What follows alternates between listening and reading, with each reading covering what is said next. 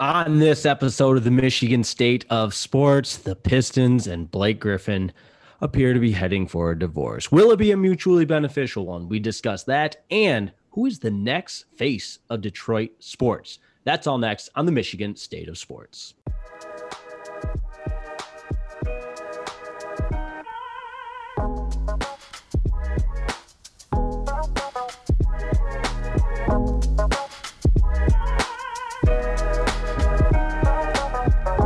Welcome in. Good afternoon, good morning, good evening, whatever you're listening to the Michigan State of Sports. So glad to have you along, Jake Rietma with Tony Garcia. Tony, the snow is coming down. What's up, brother? It is. It really is. They were going to have us work from home tomorrow, or like they're telling some of us to do it, but I'm still going to go into the office. What a guy. First. Work comes first. That's right. Now you're going to go to the office. You're going to bring your hard hat. You're going to put your boots on, tie them up, grab your lunch pail, and get the bleep to work, because that's what you do, Tony Garcia. First one in, last one out. That's what we got to do. That was half true. In business school, that's a first one in, last one out. That's the philo, I think. You know, I don't use my undergrad business education from the prestigious Northwood University enough, but I remember FIFO, first in, first out, different inventory systems here. But you and I both are first one in, last one out kind of guy. Try to be as best we can.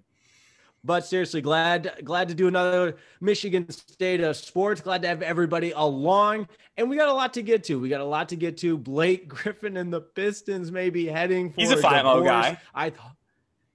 Yeah, no doubt. All right, I cut you off midstream. And no, I was just going to say he absolutely is a philo guy, but it's just one more. It's the right thing. It needs to happen. Of course, we're going to get more into it and everything. It definitely needs to happen. And I think it can be mutually beneficial.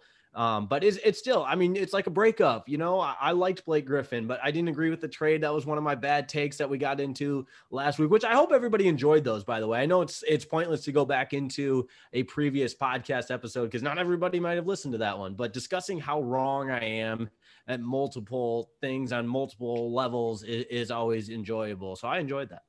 I had a great time too. And honestly, it made me feel like I had company because I've had some very bad takes, and to see that I'm not the only one with the terrible takes is certainly good. And that was the only one of yours that I thought was like, okay, I actually disagreed with that at the time. But right. You had the ability to think objectively, and I just am some big fanboy over here. Well, we got Blake Griffin. But Tony, before we dive into it, I mentioned the snow. I'm looking out my window in my beautiful 1-bedroom duplex. I don't like the apartment thing. It is a duplex, people. Much, much more classy, much classier. And the snow is coming down. Tell them how I can get some help.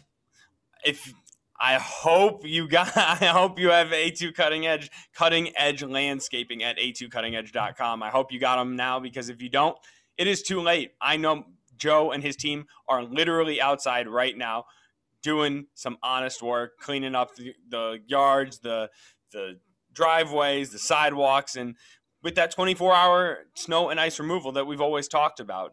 A2cuttingedge.com is where you can go to get a consultation. So I'd log on right now. I know the snow's still going to be up there when you're listening first thing in the morning, so make sure you reach out to Joe and say, hey, get my yard next. I got a question about this. And Joe's your guy. He's our guy. He's the Michigan State of Sports' guy. Does he root for snow like this? I mean, it's seriously, it's a curious question. I don't think there's a wrong or right answer, because I mean, business is business, you know? Yeah, I don't know. I mean, I'm sure some days he does, some days he doesn't. I'll just ask him next time. But he probably wants it on Monday through Thursday, and then if it could not snow on weekends, that way he can have his weekend. That's what I would feel. No doubt about that. But all right, Tony, we're going to begin with the Pistons news that broke on February 15th, the day after Valentine's Day. Love is no longer in the air. Also President's Day, a strange, silly holiday that's necessary for the corporate work calendar. My 8 months I lasted in corporate life, I appreciated those types of paid holidays. But President's Day, and it was announced all different platforms, accounts, whatever it may be. It's pretty much official that the Pistons and Blake Griffin have entered the conversation about Blake Griffin's future, and he will no longer play until that is resolved. And what are we talking here? Trades, a buyout, all kinds of possibilities. But the main thing is Blake Griffin and his time in a Pistons uniform coming to an end. Yeah, it feels like that a buyout is probably going to be the way this is going to go. But I just want to like step back and think about what this represents in the grander scheme, because Blake Griffin is kind of a microcosm of what the Pistons have been the last 10 to 12 years. I mean, not just the injuries and the time, how there's been potential, but then he can never sort of maximize it because he can't stay on the court. I'm talking about just when he was acquired, it was still part of this, oh, we're going to keep going for it. We're going to keep going for it. The window's open. We can get into the playoffs in the East. And then now it is the full acceptance, which already started at the beginning of Troy Weaver's tenure, that this is it. We are everything. We are tearing it down to the studs and rebuilding. Burn it to the ground. Burn it to the ground. They need, and they have. And like, the quotes, what Dwayne Casey has said in the hours after this became public, it's exactly what you want to hear. Like, they're not even doing the coach speak. They're like, yeah, well, I mean, we spoke with Blake and he knows the direction we're going in. We know where he's at in his career. We want to give him a chance. I mean, it's the exact same thing as Matthew Stafford with less pedigree in the city. But Casey was like, we got to let Saddiq Bey play. He's got to get more time. Who has been on fire, by the way, the reigning Eastern Conference Player of the Week, just the second rookie to win a Player of the Week award since Karl Anthony Towns. I saw that today. Saddiq Bey. Who would have thought? He lit it up the other night. It felt like he had 43 pointers the other night. But real quick, back to the Blake Griffin thing. I couldn't agree with you more about the Stafford comparison, because what do we say the whole time? Benefit both sides. And I think we have the potential here with Blake as well, because I mean, truth be told, his body's falling apart on him. I mean, and that's obvious. That's clear as day. I can see it. You can see it. Anybody that watches basketball can see it, but that doesn't take away the fact that he gave his heart and soul to Detroit, similar to Stafford. I mean, he gave his heart and soul, became one with the community, and Blake Griffin did the exact same thing. And there were a lot of great Blake Griffin moments. And to your credit, to your point, you felt like when the trade was made, go back to when was that? In the winter of 2017, I think, right? Yep, I could be, no, man. Yeah. And when the trade was made, it didn't look great for Pistons fans, because it did signal that we're still going for it. And what were we going for? An 8 seed to get swept in the first round time and time again. But that, I don't know. It's not like Blake asked to come to Detroit, and he still made it a point to embrace the opportunity, embrace the city, and embrace what it meant to be a member of the Detroit Pistons. Yeah. And I mean, I think we need to give Blake Griffin all the credit that he is due, because I would say, I mean, while he was a completely different player than the guy he was with the Clippers, even when he was healthy with the Pistons, I mean, he transformed his game completely. You could say that he had the best year of his career, which very well might end up being a Hall of Fame career. I mean, there is an argument to be made that Blake Griffin will be a Hall of Famer someday, and he's going to be remembered as a Clipper. But arguably, his best season ever came with the Pistons in that first year. He was averaging like 25 points, 7.5 rebounds, a little over 5 assists. I mean, he was a warrior for that year that he was able to play 75 games. And you mentioned it. He did not ask to come to Detroit. I mean, we all love Detroit. It's very near and dear to our heart. It is our city. We're passionate about it. No one has ever wanted to move from Los Angeles to Detroit ever. Right. That has never happened once. And he had to do it. And I remember they were so bad. They were like 6 games under 500. It was the middle of the winter. It was right around this time, actually, when it happened. If I remember correctly, in 2017. Yeah, no, it was February. It was definitely February, because I remember when the trade happened and where I was. But to your point with Blake Griffin, that first year, and this is great job by us, is the few things we came prepared with were these numbers, because I got them on my phone as well. 24.5 points, 7.5 boards, 5.4 assists. I mean, and again, it was a different Blake Griffin than what you saw, but he evolved his game, even as injuries and, the physical component started to dictate what he could do on the court. He still did everything he could to be a valuable asset for this Pistons team. And he was a superstar without the superstars mentality. Like, he wasn't quite superstar player level, although he was a top 15 player that one solid season with the Pistons, but he was a superstar in the spotlight. Like, I mean, with the commercials and the Los Angeles and the comedy, like this is like a personable dude who never big time to City, that he was spending what is often, I mean, 28 to 31. He's only 31. His body feels like he's like 36. Like those are often prime years of an NBA career. And he spent them in Detroit just wasting away. And he never complained once. And he was great. He was great with the media. He was great with, and I think that also one point I wanted to get into, I don't know if it's a seamless transition, but I think the future for Blake Griffin is so far beyond the NBA. I think he could totally get into, I mean, you hear him on Pardon My Take, the Blake of the Year stuff. I think it's hilarious. And he has that comedic delivery. If it's something like on Saturday Night Live, whatever it may be, I think Blake Griffin is destined for even bigger things beyond his NBA playing career and in entertainment and something of that matter. And more than probably even more than just broadcasting, because I mean, all due respect, no offense, we're in it. And Blake Griffin on the mic would be a hell of a lot more compelling than us. But I think he's got bigger things ahead because I'm man crushing out on Blake Griffin right now, which is fine because he's been one of my favorite players in this dark era of Detroit sports. And one of the few, I hate to say bright spots, because again, when the trade was made, we all kind of saw the writing on the wall that this wasn't going to be enough to get the Pistons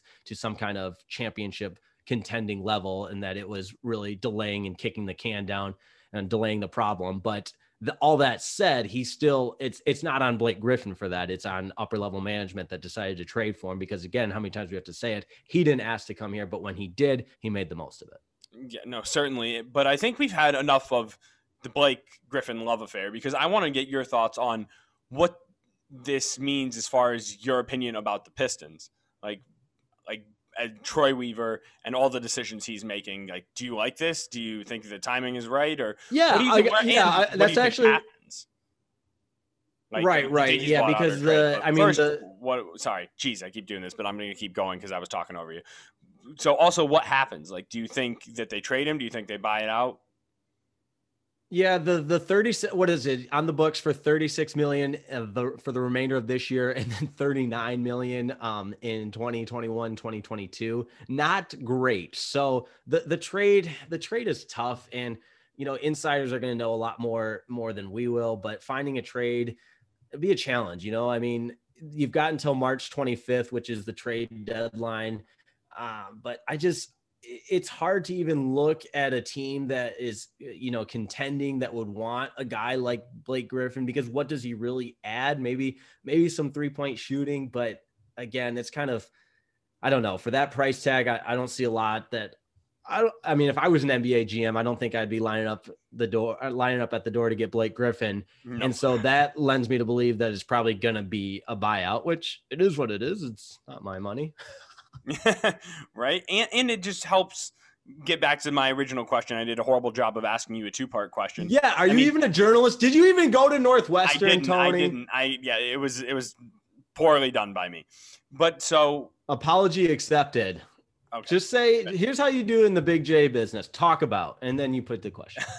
That is a polarizing phrase. Like, some people hate talk about. Isn't that hilarious? And some people I was being really facetious, and that was just some nerd humor, some journalism nerd humor. Because like, we were chastised if we even thought of presenting a question by saying talk about. Yeah. By the capital J's, but the non-capital J's are totally fine with it. You know what I mean? Oh yeah, well that's why we look down upon those small J wannabes. They put that on our degrees at Northwestern. At the Medill School of Journalism. All right, sorry. I have the ability to derail conversations, and that's exactly what's happening here. And I can't drive the two-parter. The first part. I can't drive a train, so I can't get us back on course. We've lost all cabin pressure about 10 minutes in here. All right. Thanks for listening, everybody. We'll talk to you again soon. No. All right. So it was, I don't think he's going to be traded. And the second part, what do I think happens, is the buyout. Right. But so I guess it was really a 3-part question. I'll just give the answer that I have. I love this sign from Troy Weaver, because I mean, it means that we are not stopping at any point. That like, he is going to continue to keep this thing progressing, and like the vision is clear. I mean, it was clear when he tried to get all those first round picks immediately in this draft and drafted Bay and Stewart, and when he was aggressive and paid what people thought was overpaying for Jeremy Grant, but is now turning out to be a steal. And everyone wants to see what they have in this rookie class. And this is just another sign that anything that was the old era and was the SVG time is over and done with. And I'm just so happy about Troy Weaver. I think forget SVG, and I'm so glad. Pistons worked the Pelicans the other night, 123 to 112. I happened to be in studio for that one, and it was fun to watch. I mean, the Pistons looked like a team on. I'm getting ahead of myself because emotional Jake sees one good game. It's just, oh yeah, the rebuilds. It's on its way. Here we go. This Pistons team, they're doing everything right, but you could make the case. I mean, they played pretty well against some good teams. I mean, you beat the Celtics, and the resume is actually kind of interesting to look at. An overtime loss to the Lakers. You beat the Lakers that won a couple of nights back, and that you beat the 76ers. You know, there's some wins on that. You look at the schedule, you beat the Nets. You look at the schedule and you think, okay, like what is going on with this Pistons team? And the Jeremy Grant factor is there. I mean, the guy's playing like a superstar, not quite maybe an MVP level, but certainly an all-star. Yeah, I think he was number 8 in the latest Eastern Conference vote for the All-Star game. Mason Plumlee's putting up triple doubles. Yeah, the triple double last night. Except, I mean, Pistons Twitter is going crazy about it. Like, you've never seen people so excited about 7 and 19 in your life. But honestly, it's because something that I was just going to say. You said something though of the Pistons Twitter that is a different kind of cult. I don't want to get into it. I don't want to throw. I don't want to throw stones because they'll track my computer. They'll find where I live and I don't even want to know what would happen to me if I ever said anything bad about Pistons Twitter. But I'm just going to go on record and saying Pistons Twitter scare me because they can be an angry mob at times. You couldn't be more right about it. But I'm saying they're an emotional bunch, and you're right. I want to be very careful about what I say about Pistons Twitter, but I mean, people are seriously excited about this team, and just my only hope and last thought before we can probably put a bow on this Pistons thing is I don't want them to win too many games accidentally. Like they're finally trying to tank, and they're just playing the young guys, but lately, I think they're like 3-4 or something in their last 7, and they're actually playing good basketball. Like they consistently play good basketball, and I don't want them to lock into some wins. Right, they've won 3 out of 4. So let's pump the brakes on the winning. We want those good losses where like the overtime loss to the Lakers. You know, perfect. Take a lesson from it. Yeah, although it is so difficult to root. I mean, I should be better about explaining this because I suck at explaining things, which is great for a podcast host. But it's so difficult to root for the right loss in the actual midst, and thoughts and prayers to us as fans having that identity conflict in terms of rooting for them to lose. Like when you got the game on, you want your team to win because that's what fans do. And the rebuild, quote unquote, rebuild going on in between the games are great. Like we can all agree that everything that's happening, the Blake Griffin is just the latest on that. The moves in the offseason made by Weaver, those are all great and we're all on board with it. But then when you actually roll the ball out there and there's a scoreboard and a clock, it's just more difficult to root for losing. But we're all in agreement that that's what has to happen. It is. And because the Pistons for so long haven't lost when you need them to lose and haven't won when you want them to win. It's just a very infuriating time. But they're starting to lose now. And as the whole purpose of this opening monologue diatribe discussion is Blake Griffin is gone. And I don't know if he ever quite made it to face of the city. Certainly not. But I mean, he was the face of this franchise for like 4 years or so. And that just leads to our next question and next subject. I don't think there is a face of Detroit sports. I know there is not a face of Detroit sports right now. And so there's a letter of Detroit sports. Who would you say was the last true face of Detroit sports? It's an L. It's the letter L. Yes. Right now, the face of Detroit sports is the letter L, and it's just a big dark cloud that goes around it. And don't limit it to Detroit sports. just the entire state, other than Michigan basketball. Shout out the Wolverines. How infuriating is that for you? It's a great time. I really like it. I really like it. And I owe one of my buddies in a group chat a long explanation about what's going on with Michigan State, because whenever Michigan football has weeks and months like this, I make him explain his way through it every week. I like that. It's now my turn to eat crow. But who do you think was the last face of the city? Right. I think because it's such a football town and the NFL runs our love for, I mean, the NFL runs a lot of things, but odds are and I know I drop this all the time, but if you want to get calls on the radio, just start talking about the NFL and Matthew Stafford. Shout out my boy, Nick Stafford. You have a buddy, Nick Stafford? Yeah, my best friend since childhood is Nick Stafford. Okay. I was like, how do you mess that name up? I don't know what oh my God, that is wild. Sorry. All right, dial it back in here, listeners. I'm sorry. Matthew Stafford. This guy claims to know that he knows sports, and he's calling the Lions quarterback the wrong name.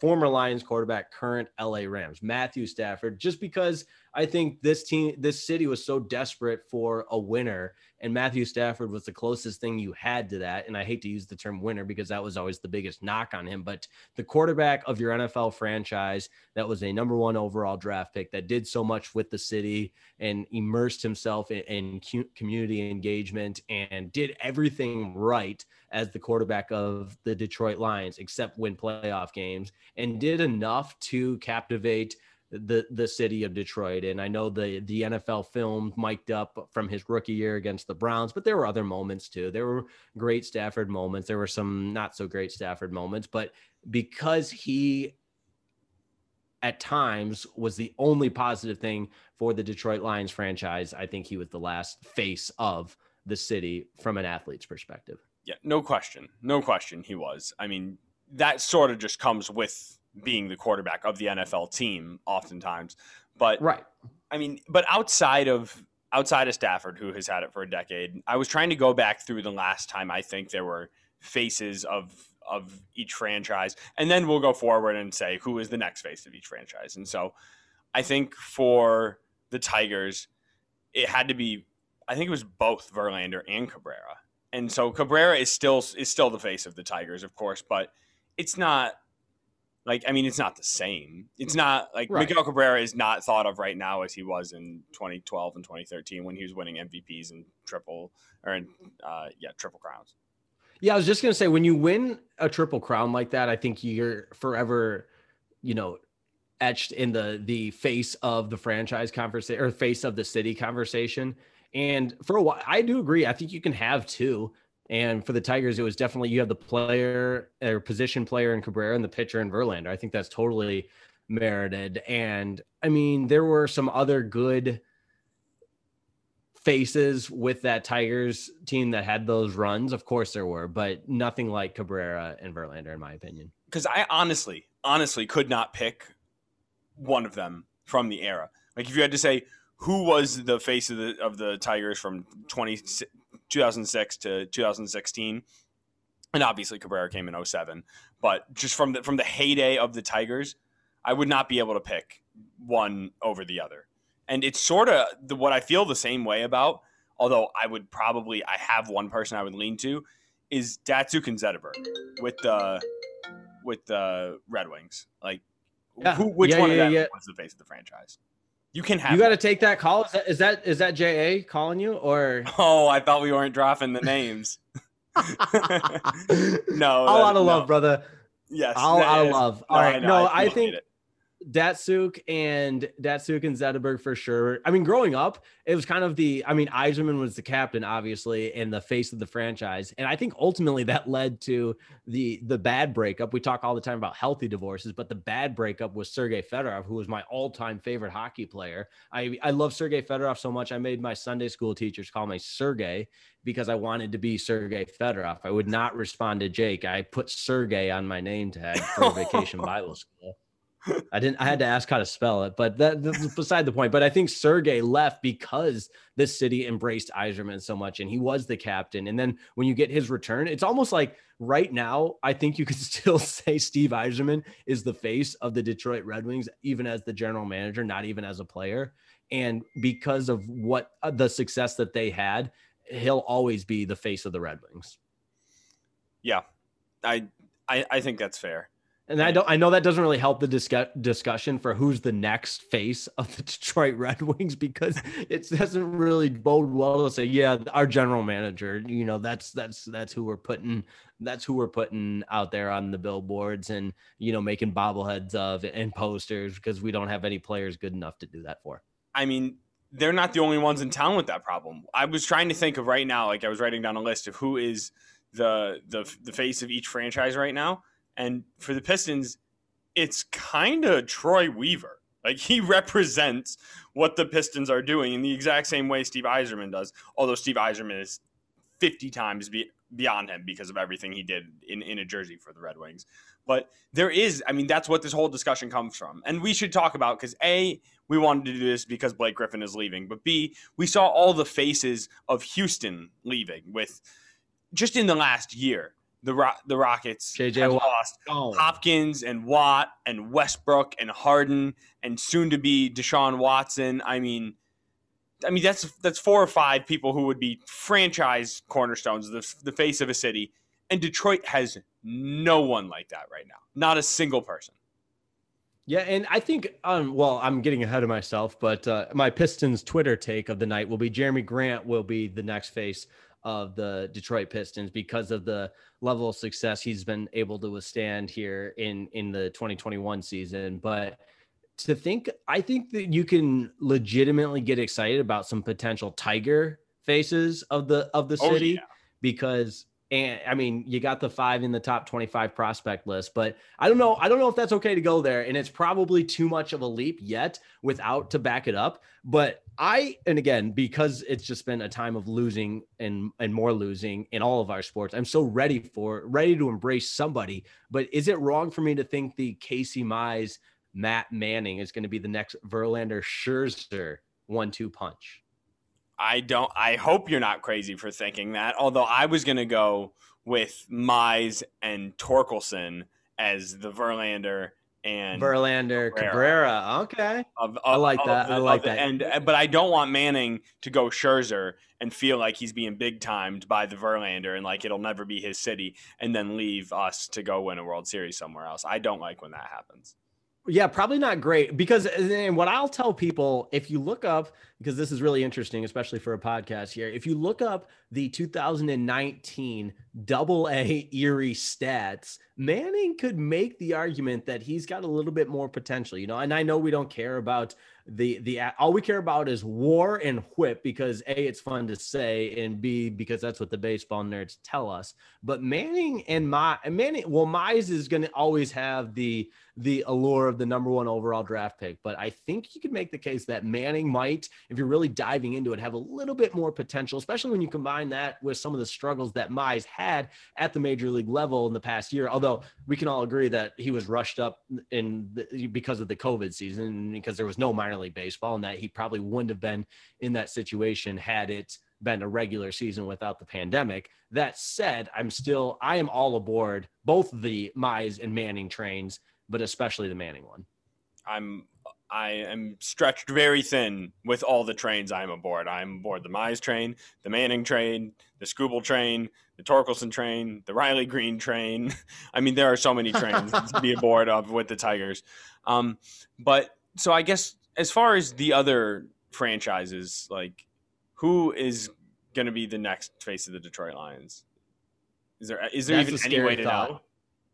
I think our number 3 overall pick, Jeffrey Okuda, at a cornerback position, really did a lot of great things rookie year. And, as the number 3 overall pick, you would assume that the Lions would have the ability to draft that next face of the franchise. So I'm really glad, really happy with that selection. And I think Jeffrey Okuda is going to be the next Deion Sanders, and we're going to be talking about him for years and years. And maybe some crazy company called Barstool will begin, and Jeffrey Okuda will be on that and have his own segment, because he's such a dynamic guy. All right, little bit of an exaggeration there. I'm going off the rails, which has been the theme of this entire episode. But no, obviously Jeffrey Okudah is one of my least favorite players, and it's no fault of his own, other than he wasn't really great his rookie year. And hopefully I'll be wrong about this, like I'm wrong about so many things, and this will show up on my next bad take list that was one of the worst draft picks in Lions history. I hope I'm wrong about that, but right now that's what it looks like, because when you take a cornerback third overall, it's got to be the next Deion Sanders, maybe the next Jalen Ramsey if we're lucky, and I don't think he's going to be either of that. So sorry that I'm getting myself worked up the more I talk through it,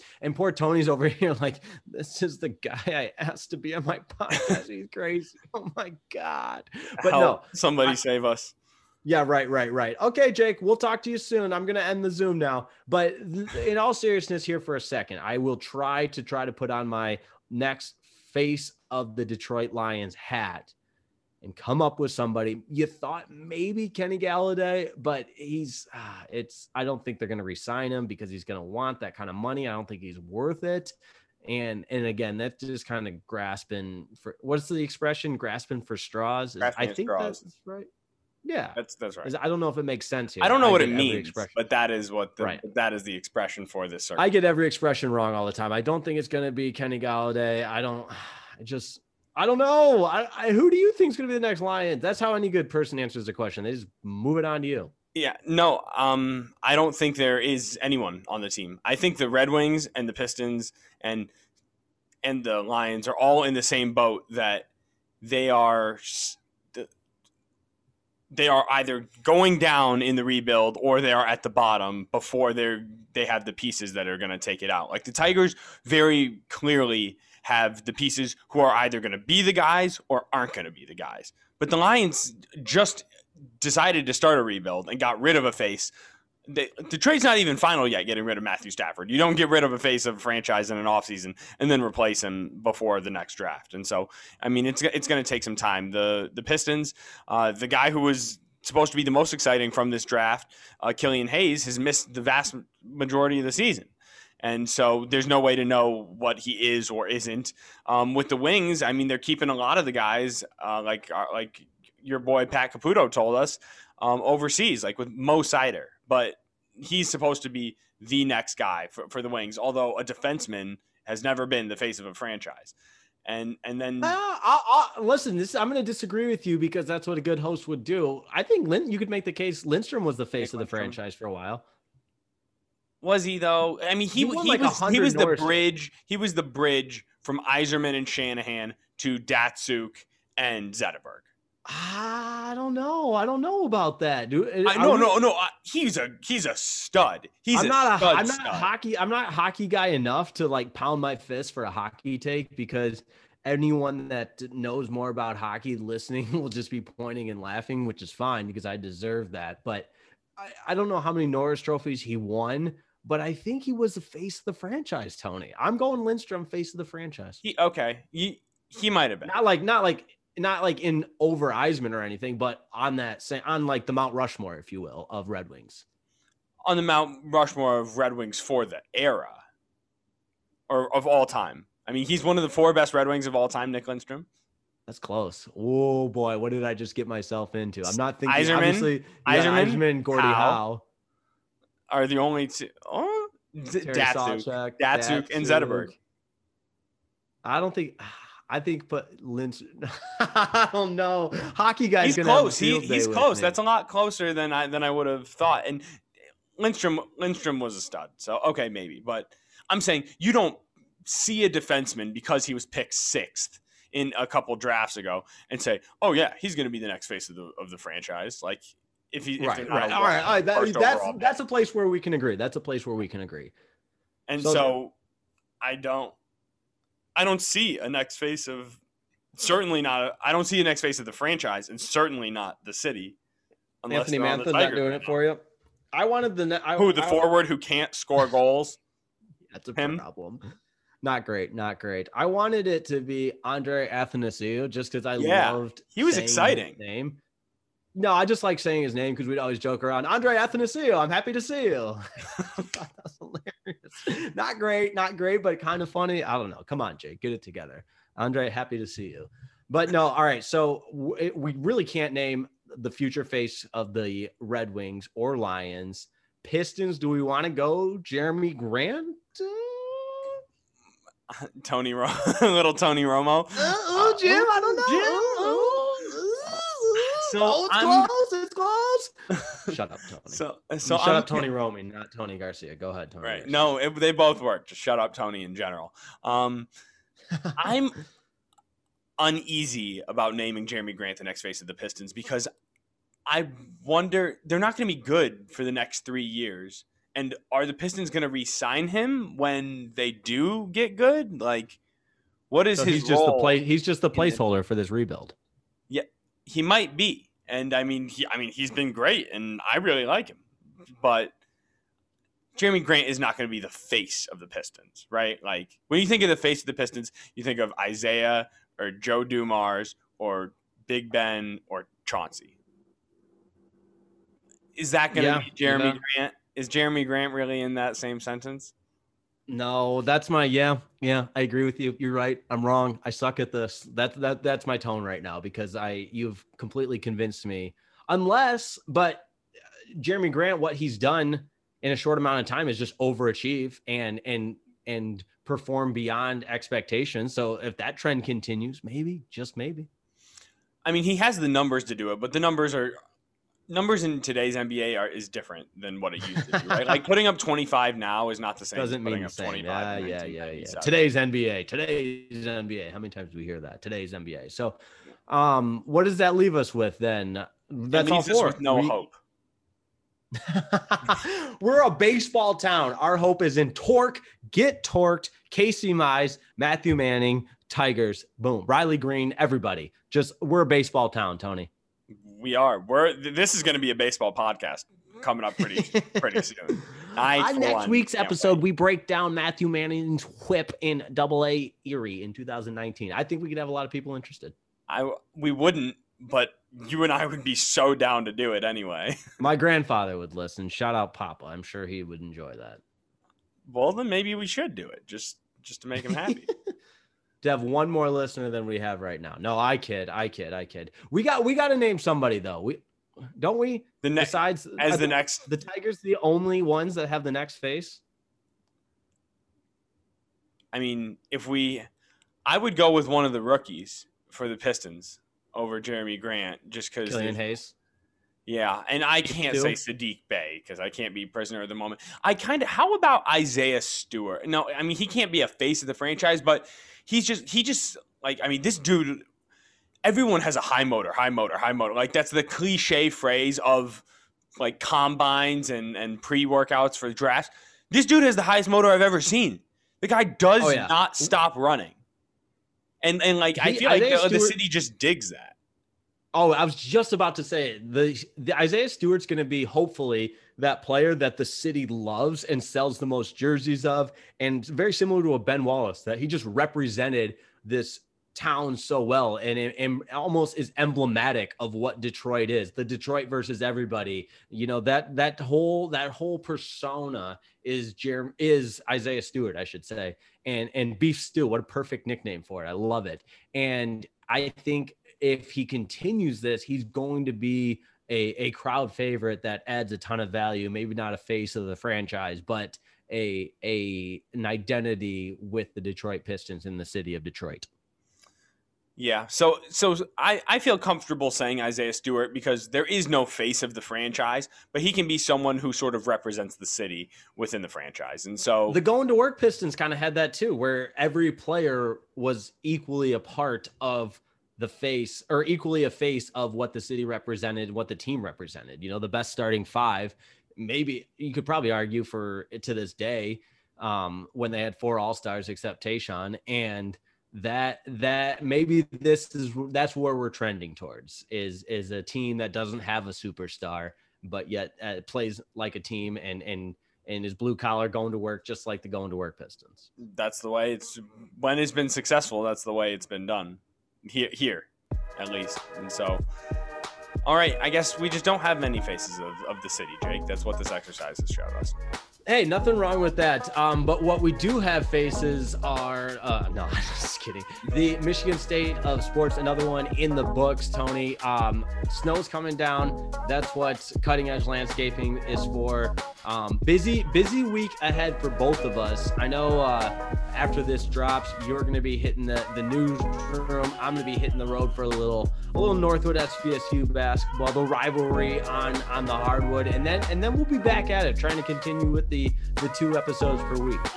Yep, we're certainly going to be back later this week and hoping to have a guest. We're working out the details of that as we speak. But Jake, thanks for doing this. Always glad to be joined by you, man. Thank you, Tony, and thank you all of our listeners. Always a pleasure. Until we meet next time, have a wonderful evening. Peace out.